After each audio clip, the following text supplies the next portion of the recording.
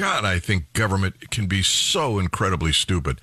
But right now, somebody who's not, that's David Stokes with the Show Me Institute, going to come on and talk about a conflict surrounding the search for a new city administrator. David, where is there a conflict over a city administrator?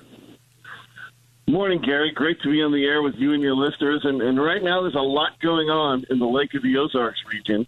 There's been some well-documented crimes and shootings, and we'll get to that in a second. There's some national news again about COVID and the party scene.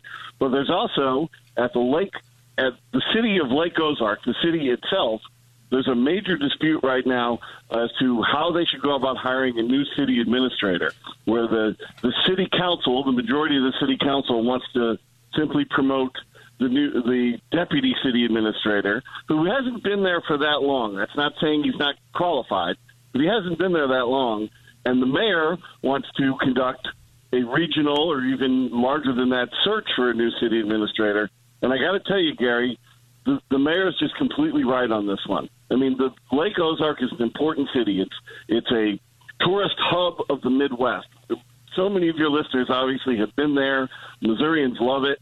It's an important city, and they have I would say, a responsibility to get the best city administrator that they can for that town. And the only way they can do that is a thorough and regional search for the best qualified candidate, which the mayor wants to do, and the city council is just adamantly opposed to it, and it's almost odd if you ask me.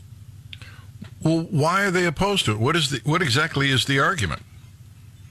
Well, their argument, and I don't agree with them obviously at all, but they're saying that when the assistant city administrator was hired about a year ago, maybe a bit more, that they always intended him to be promoted to the city administrator, I should say, the city administrator position when the current city administrator retired, which happened a few months ago.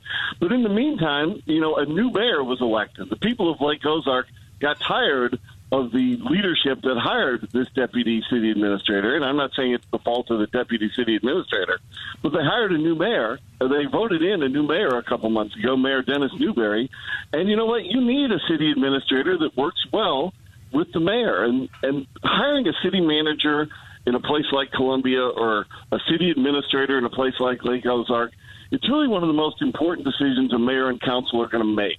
Those city bureaucrats, city managers or administrators, play a very large role in those cities. The people of Columbia know this well. And you know what? The mayor is just completely right here that when they hired the deputy city administrator, there was no contractual guarantee. It wasn't a guaranteed part that he would be promoted. And it wasn't a part of that job in a few. They were looking to hire a deputy who was also some economic development experience. They weren't looking to hire a full-time chief city administrator. And while this deputy should be encouraged to apply for it and may turn out in the end to be the best person for the process through a search, I say the mayor's just 1,000% right here, and they owe it to the residents, taxpayers, and citizens to do a full search throughout the Midwest to find the best person for the job. If you're going to use my tax dollars to hire somebody, and that's what I would be arguing if I lived there, then I want you to find the best person for the job. Makes sense to me. Camden County has a sales tax vote coming, and you have a question? Well, I think the people of the area are going to have a question. Camden County is, of course, the largest county of the three counties in the Lake of the Ozarks region, and they've got a sales tax vote on the ballot next week for the sheriff's department. There's been some high-profile shootings in the Lake of the Ozarks area recently, and that may heighten the awareness of the need for more law enforcement in Camden County. But it's just something that the voters are going to have to decide. The sheriff has been very public about the need for this quarter-cent sales tax increase, and he has said that he's going to use it primarily to hire more deputies and increase the pay of the existing deputies so that they reduce turnover in the office. Obviously, those are two very worthy goals, but it's up to the people of Camden County and, of course, the many tourists who visit who are going to pay that sales tax, even though they can't vote on it. But the people of Camden County have a big choice here. A quarter cent will be a notable raise in the sales tax rate. I'm not going to say it's going to bankrupt anybody to pay a $100 a year more in sales taxes. But it's just an interesting decision. Do the people of Camden County feel that additional charge is going to be worth the increased law enforcement that they would get? And this is the same type of vote decision that, thanks to our Hancock Amendment, people around Missouri get to make frequently instead of it being imposed upon them. Sometimes I agree with the voters' decisions, sometimes I don't. But it's an interesting part of the process.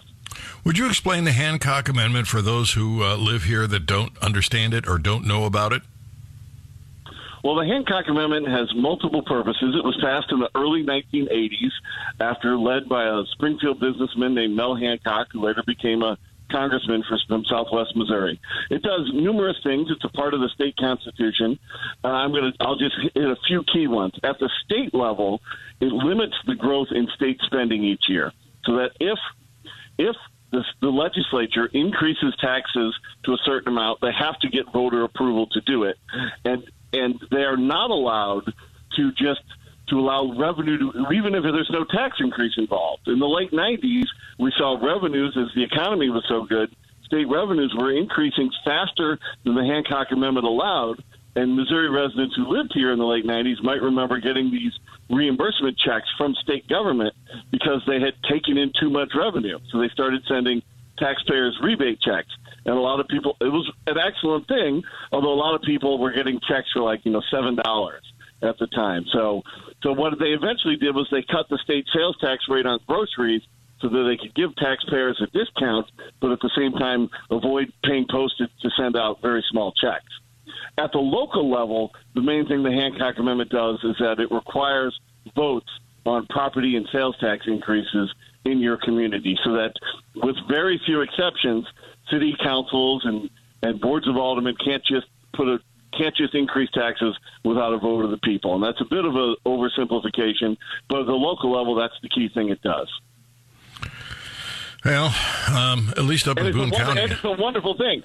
And we have a lot of information on the Hancock Amendment up at showmeinstitute.org. Don't get me wrong, the Hancock Amendment is a wonderful part of our state constitution.